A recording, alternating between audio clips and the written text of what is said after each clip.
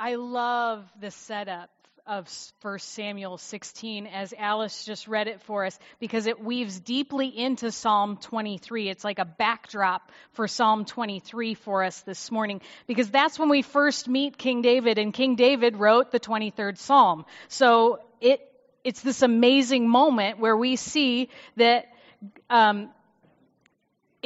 it's big picture. We see it throughout the scriptures that it all connects with one another. Verse 11 said, "There is still the youngest," Jesse answered. "He's tending the sheep."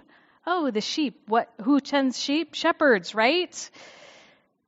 Samuel said, "Send him, and we will not sit down until he arrives." Now, I was picturing these men just standing here like this. "We will not sit down until he arrives," right? And I thought, what in the world does that mean? So it actually becomes a great backdrop, not just for the 23rd Psalm for us, but also for our eat. They weren't going to sit down and have dinner yet. That's what that meant. They weren't going to sit down and have the feast, the celebration of anointing a new leader. It's fun to think about how these two passages connect. And actually this week, as Pastor Scott and I had been talking about it, we both started to laugh and we thought, well, of course, these people that put the lectionary together didn't do it haphazardly. They actually thought about it. So of course. But it has been really neat to see how it connects so much with this Blessed series and how God, even here, even in this day, is weaving together what we need to hear as a congregation. It is believed that David wrote the 23rd Psalm as an older man and not actually when he was the little young shepherd boy that was being anointed that day. But it was after a long life, after he had experienced a lot of things. The 23rd Psalm is actually more of a reflection of David's whole life and how David could connect that deep feeling as a shepherd boy from way in the past to his whole life and how that had connected for him. He had a deep knowing inside of himself way down the road about how God is our shepherd. David is telling his story from a vantage point of understanding things from the depths of his soul, the depths of his life. Remember that first job you were trained for when you were really young? You'll never forget how you did it, right? Lifeguarding was mine. I am still a lifeguard if we are near water because I will never forget what you have to do. Well, this week as I was watching the news, they were highlighting a rapper. Yes, I said a rapper.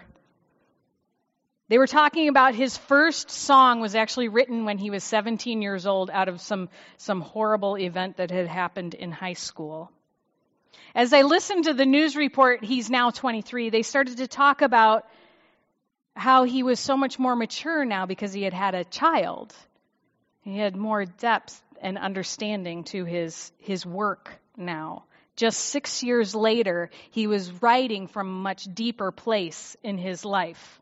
And it made me think it's similar with David. He's writing from a much deeper place and a knowing of the bigger picture in his life. And it also made me think, I think Psalm 23 would make a great rap.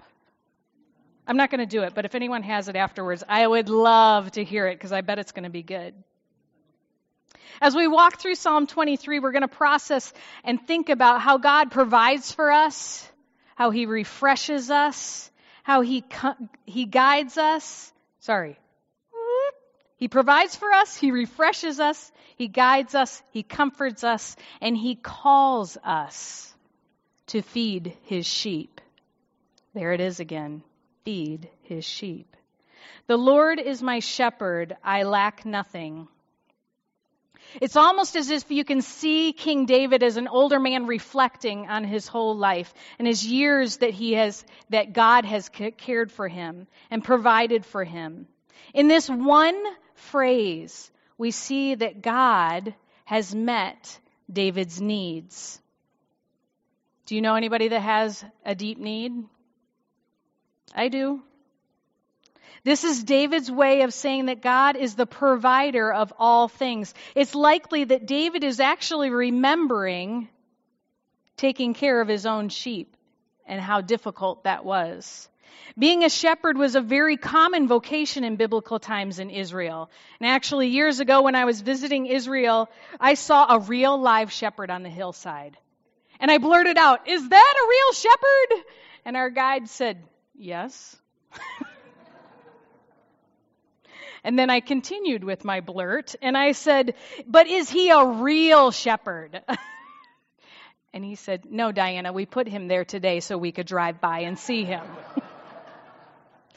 It was a very deep and spiritual moment for me when I saw that shepherd on the hillside. It was biblical.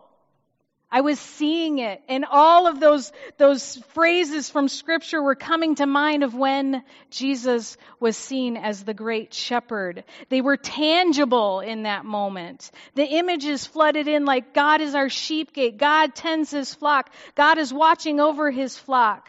These were deep, deep words for me all of a sudden. How the good shepherd lays down his life for his sheep. We are the sheep of his pasture.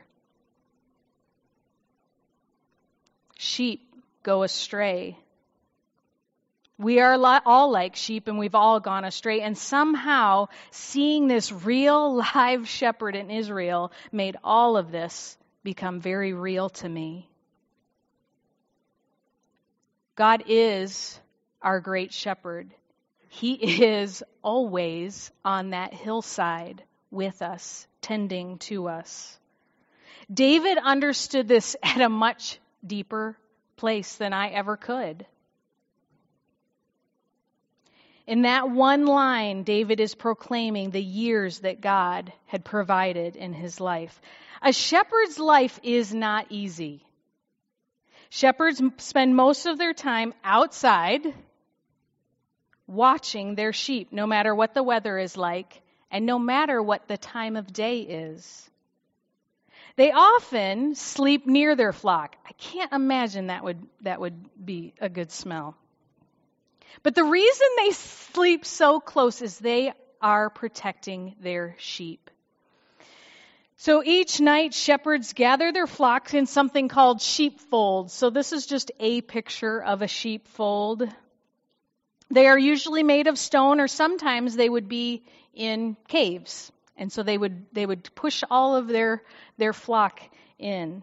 Well, last year during the 30-hour famine, we had a youth pastor who decided he was going to talk about the shepherd.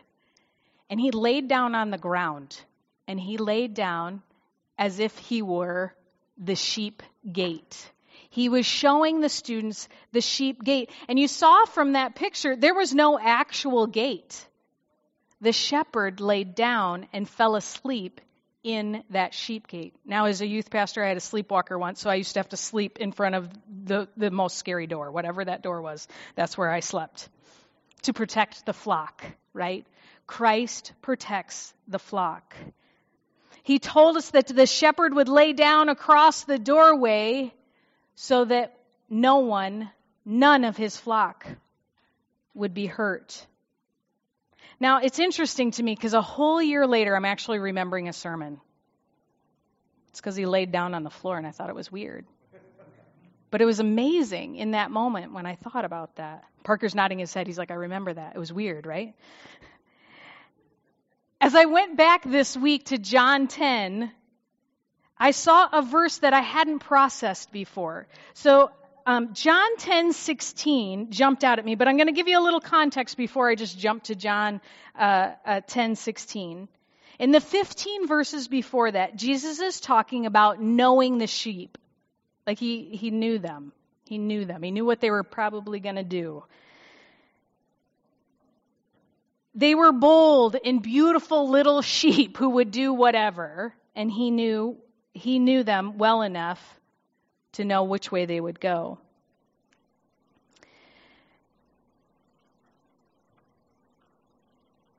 Jesus, in this passage, is talking about wanting to be in relationship with them.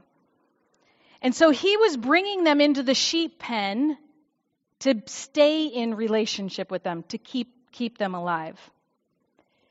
And it says in verse 16, I have other sheep that are not in this pen yet. I must bring them also. They too will listen to my voice, and they shall be one flock and one shepherd.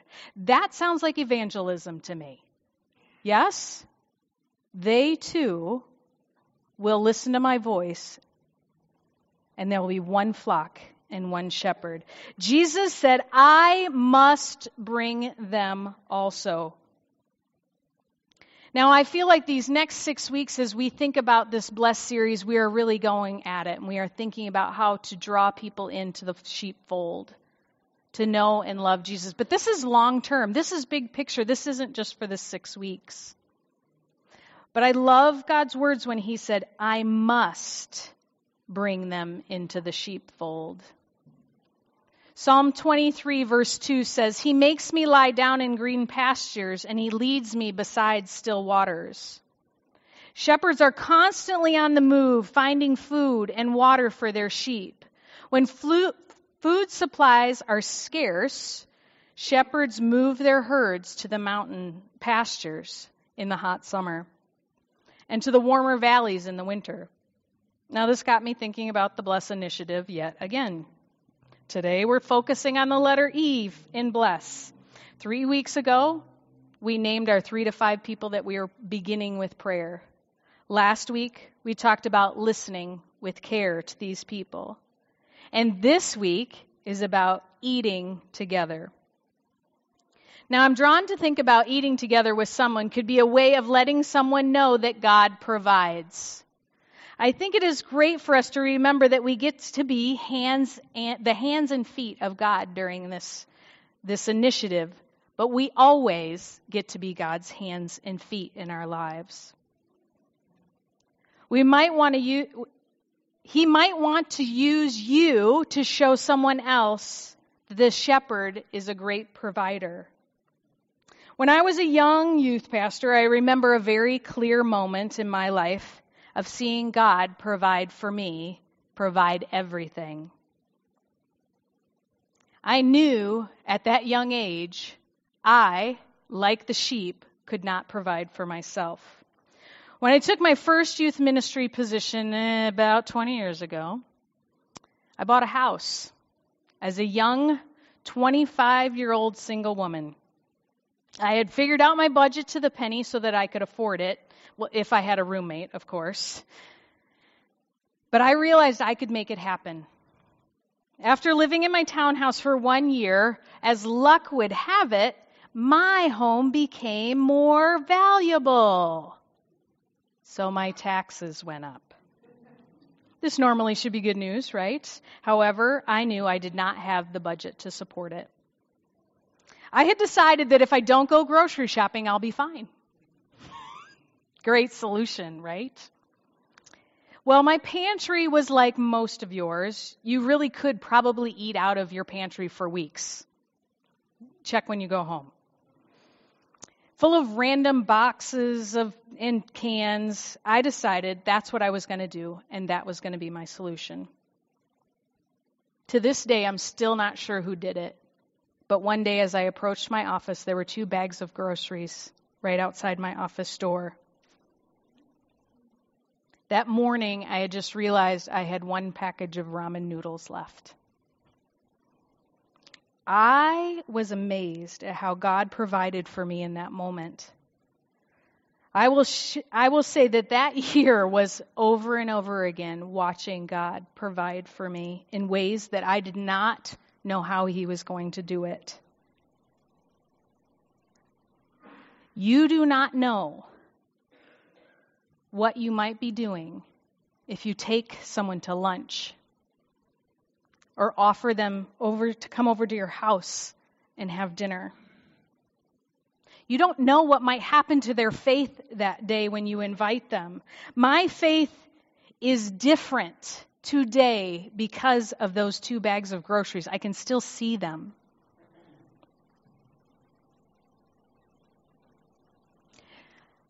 I never would have gotten that out of simply reading about God being my provider. But I know it was Him. I'm asking you to take the risk in these next few weeks. Ask God to show you, who are we supposed to invite over for dinner? Where am I supposed to drop off those 2 bags of groceries? Maybe slip a gift card in someone's mailbox and then maybe invite them to that same restaurant later. Be creative. Inside your bulletin, there is a little page that has a big E on it. And it gives you space to brainstorm ideas. Maybe you could do it as a family. Think about who could we invite? Where could we drop off some groceries? Where could we send a gift card? Listen to God and then follow through on what He's asking you to do. And after you've done that, let God tell you the next step. Those people never told me that they were the ones that dropped off the groceries. I've never been able to say, you changed my faith that day. I now live and lead out of the truth that God is my provider. I now will always stand in the place of knowing and believing that God will provide for me even when it looks bleak. God used someone to feed me when I was 20 years old. So when my husband lost his job in 2015, I knew God was still going to provide. And you know what? He did. And you know what? He used some of the people in this room to do that. We are living in a world where people are seeing a lot of bleakness, and they need to see God. When life looks bleak, we need to refresh our souls. Verse 3, He refreshes my soul. He guides me along the right paths for His name's sake. We all need our souls to be refreshed. Are you taking time to let God refresh you? Are you pausing in your crazy, busy lives to let God sink in deeply and refresh you? When's the last time you sat down with a good friend and had lunch together? As I read this verse, I wondered if David was processing that moment when he and Nathan sat down. Now, Nathan had to take a big risk, and he was actually calling David out in his sin in this moment. But I'm pretty sure when David sat down, he didn't think that things were going to take that kind of turn. Nathan helped him realize that God wanted him on the right path. It was David pausing to be with someone he respected, to talk to, and realized that he had gone down the wrong path. David had learned over a lifetime that following God's laws and being obedient was far better than going his own path. He had just forgotten. Who do you need to sit down with this week? Who would refresh your soul? Who would help you recalibrate your direction? I think a powerful way that we can sit with our friends who are far from God is to sit down and have a serious talk with them about where you are in life and how maybe you're off track and how you want to get back on path with God.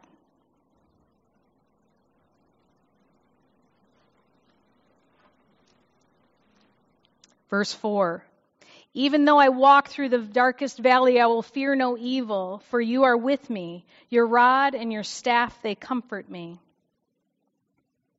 A very dark road David was on in that moment when his friend called him out for stealing someone else's wife. Yet he still knew God was there in that dark valley. He still knew that God was his comfort, really his only comfort in that moment. It is very typical that sheep go astray. That's why they need a shepherd.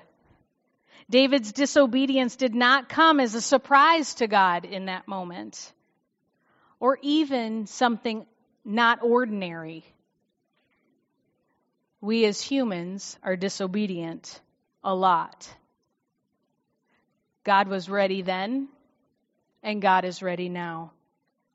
Our best response in that dark valley is to look for a healthy obedience and dependence on God in that moment, just like sheep. Just like David did. David repented for his wrongdoing and he sought after God in his very dark valley. The way the sheep are with the shepherd, if they get caught down in a very dark valley, they have to trust the shepherd in order to survive.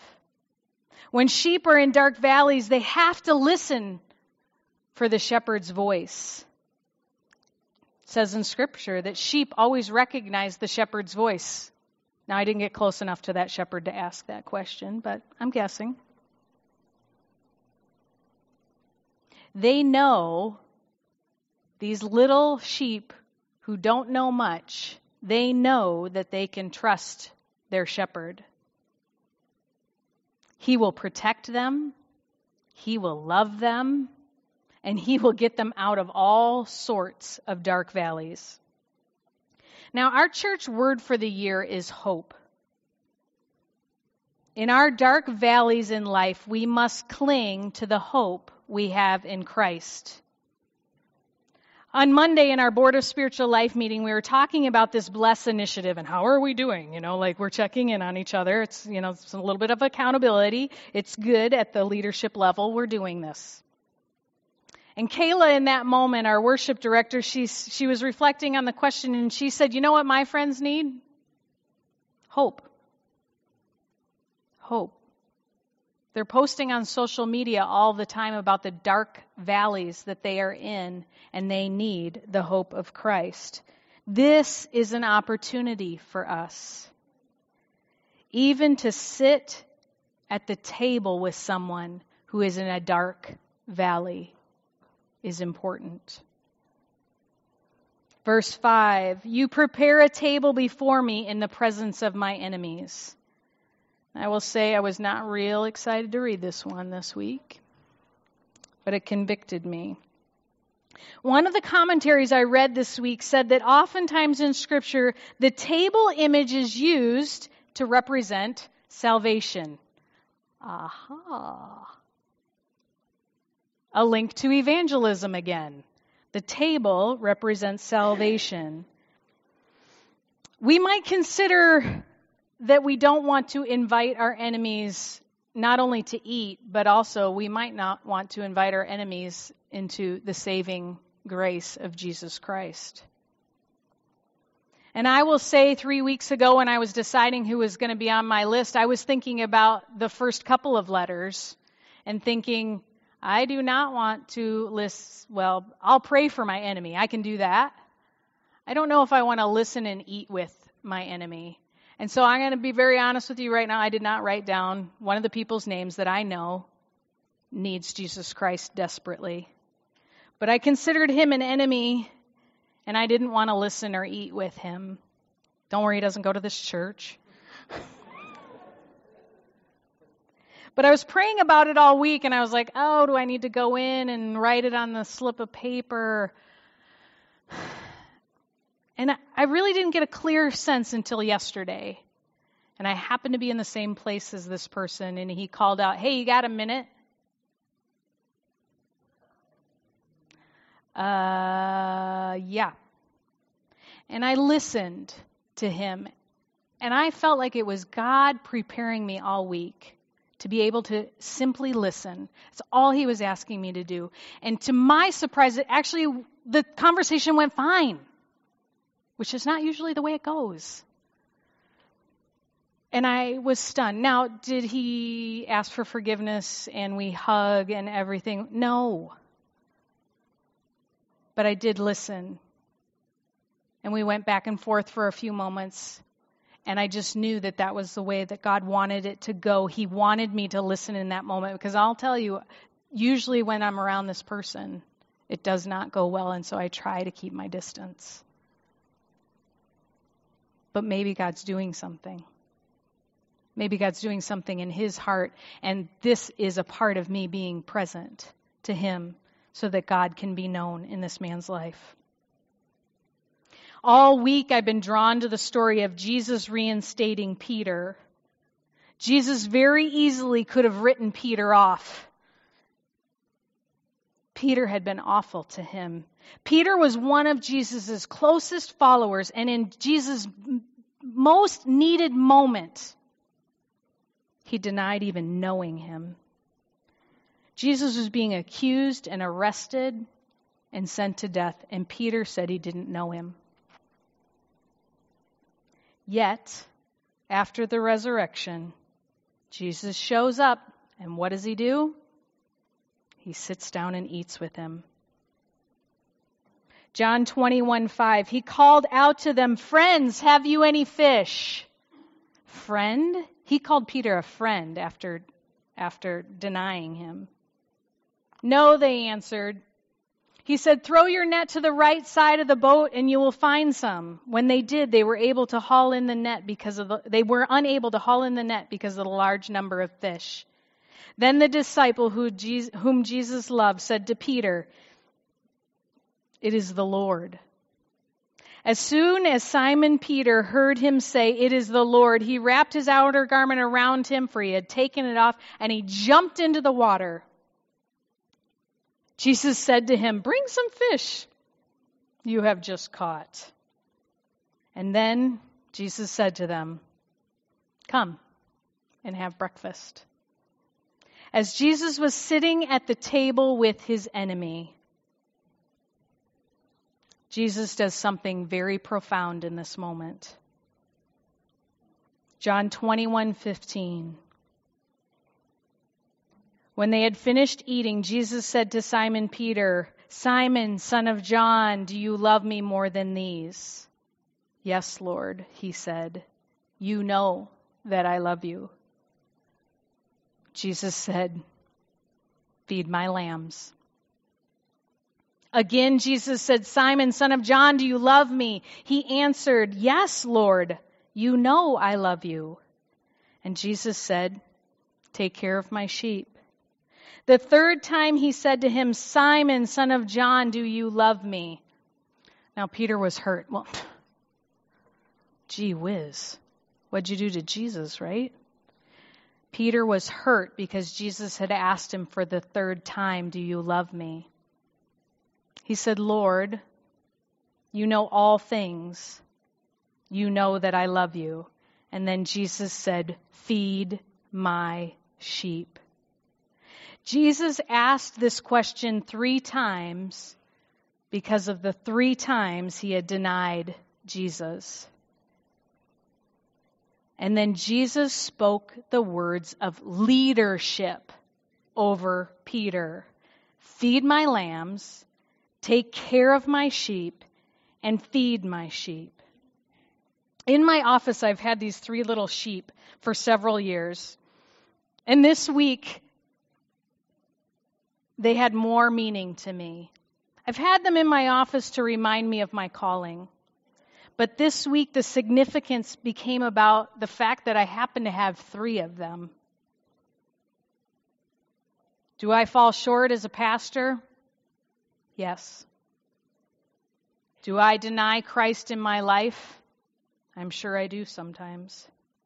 Do I make mistakes in ministry? For sure. Does Jesus reinstate me daily? Absolutely. All of us are called. All of us fall short on a daily basis. All of us are reinstated daily to serve God no matter how we've messed up.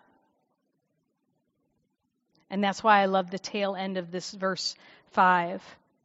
You anoint my head with oil and my cup overflows. One of the reasons the people were anointed with oil in the scriptures was because God wanted them to be a leader.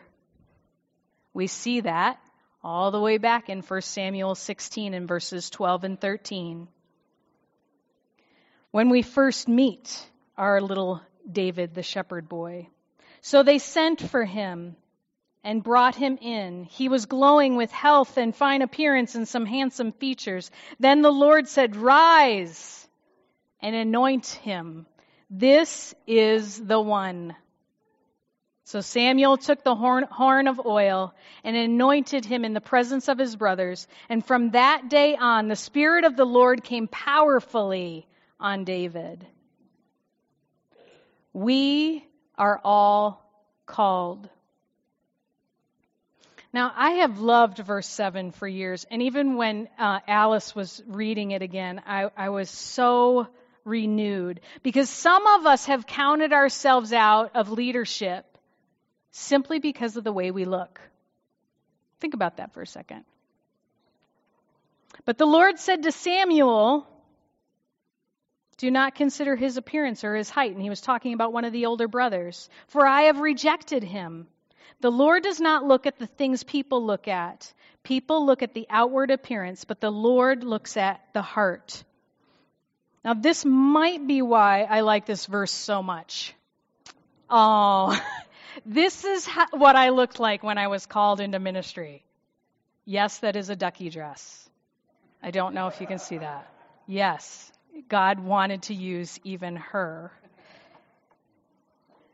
Psalm 23:6. Surely your goodness, this is what I love about following God and being anointed and letting him be the Lord of your life and live fully into your calling. Surely goodness will follow me all the days of my life, and I will dwell in the house of the Lord forever. This is what we have to offer to our friends and our family that are far from God. To live with God forever. To eat at God's salvation table.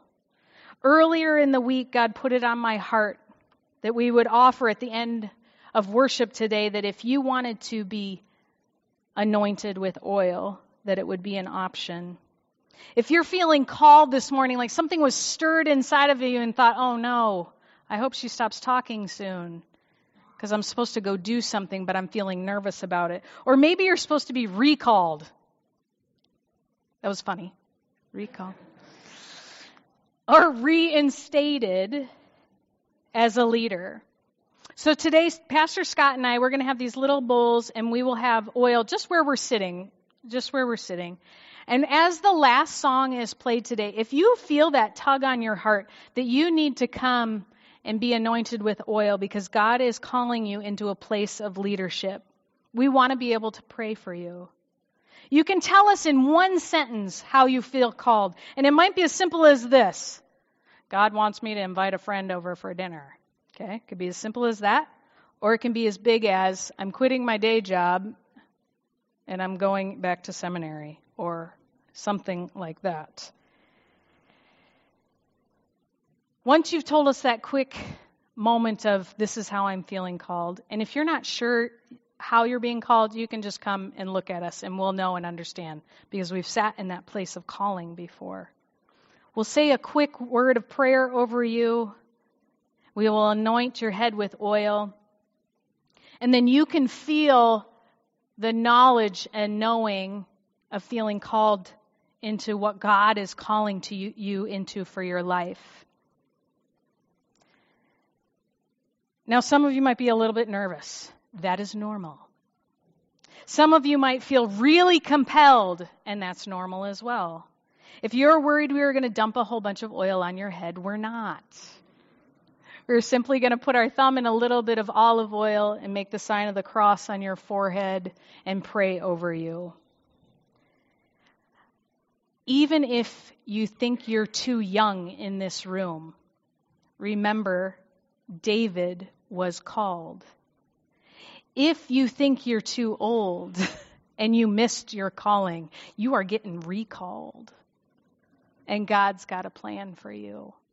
So as we go into this song, feel free to come forward, but if you're feeling too nervous about coming during the song, you can find one of us afterwards. Let's pray.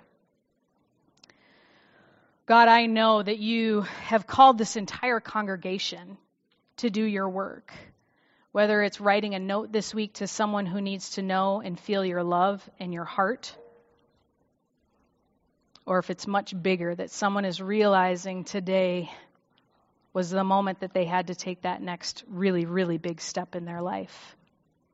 I ask, Lord, that you would give strength and courage to people as they are standing into that call, whatever your call is for them, and that they might know that you are anointing them today for your leadership and your service, that people might know who you are because they are going to feed your sheep. Amen.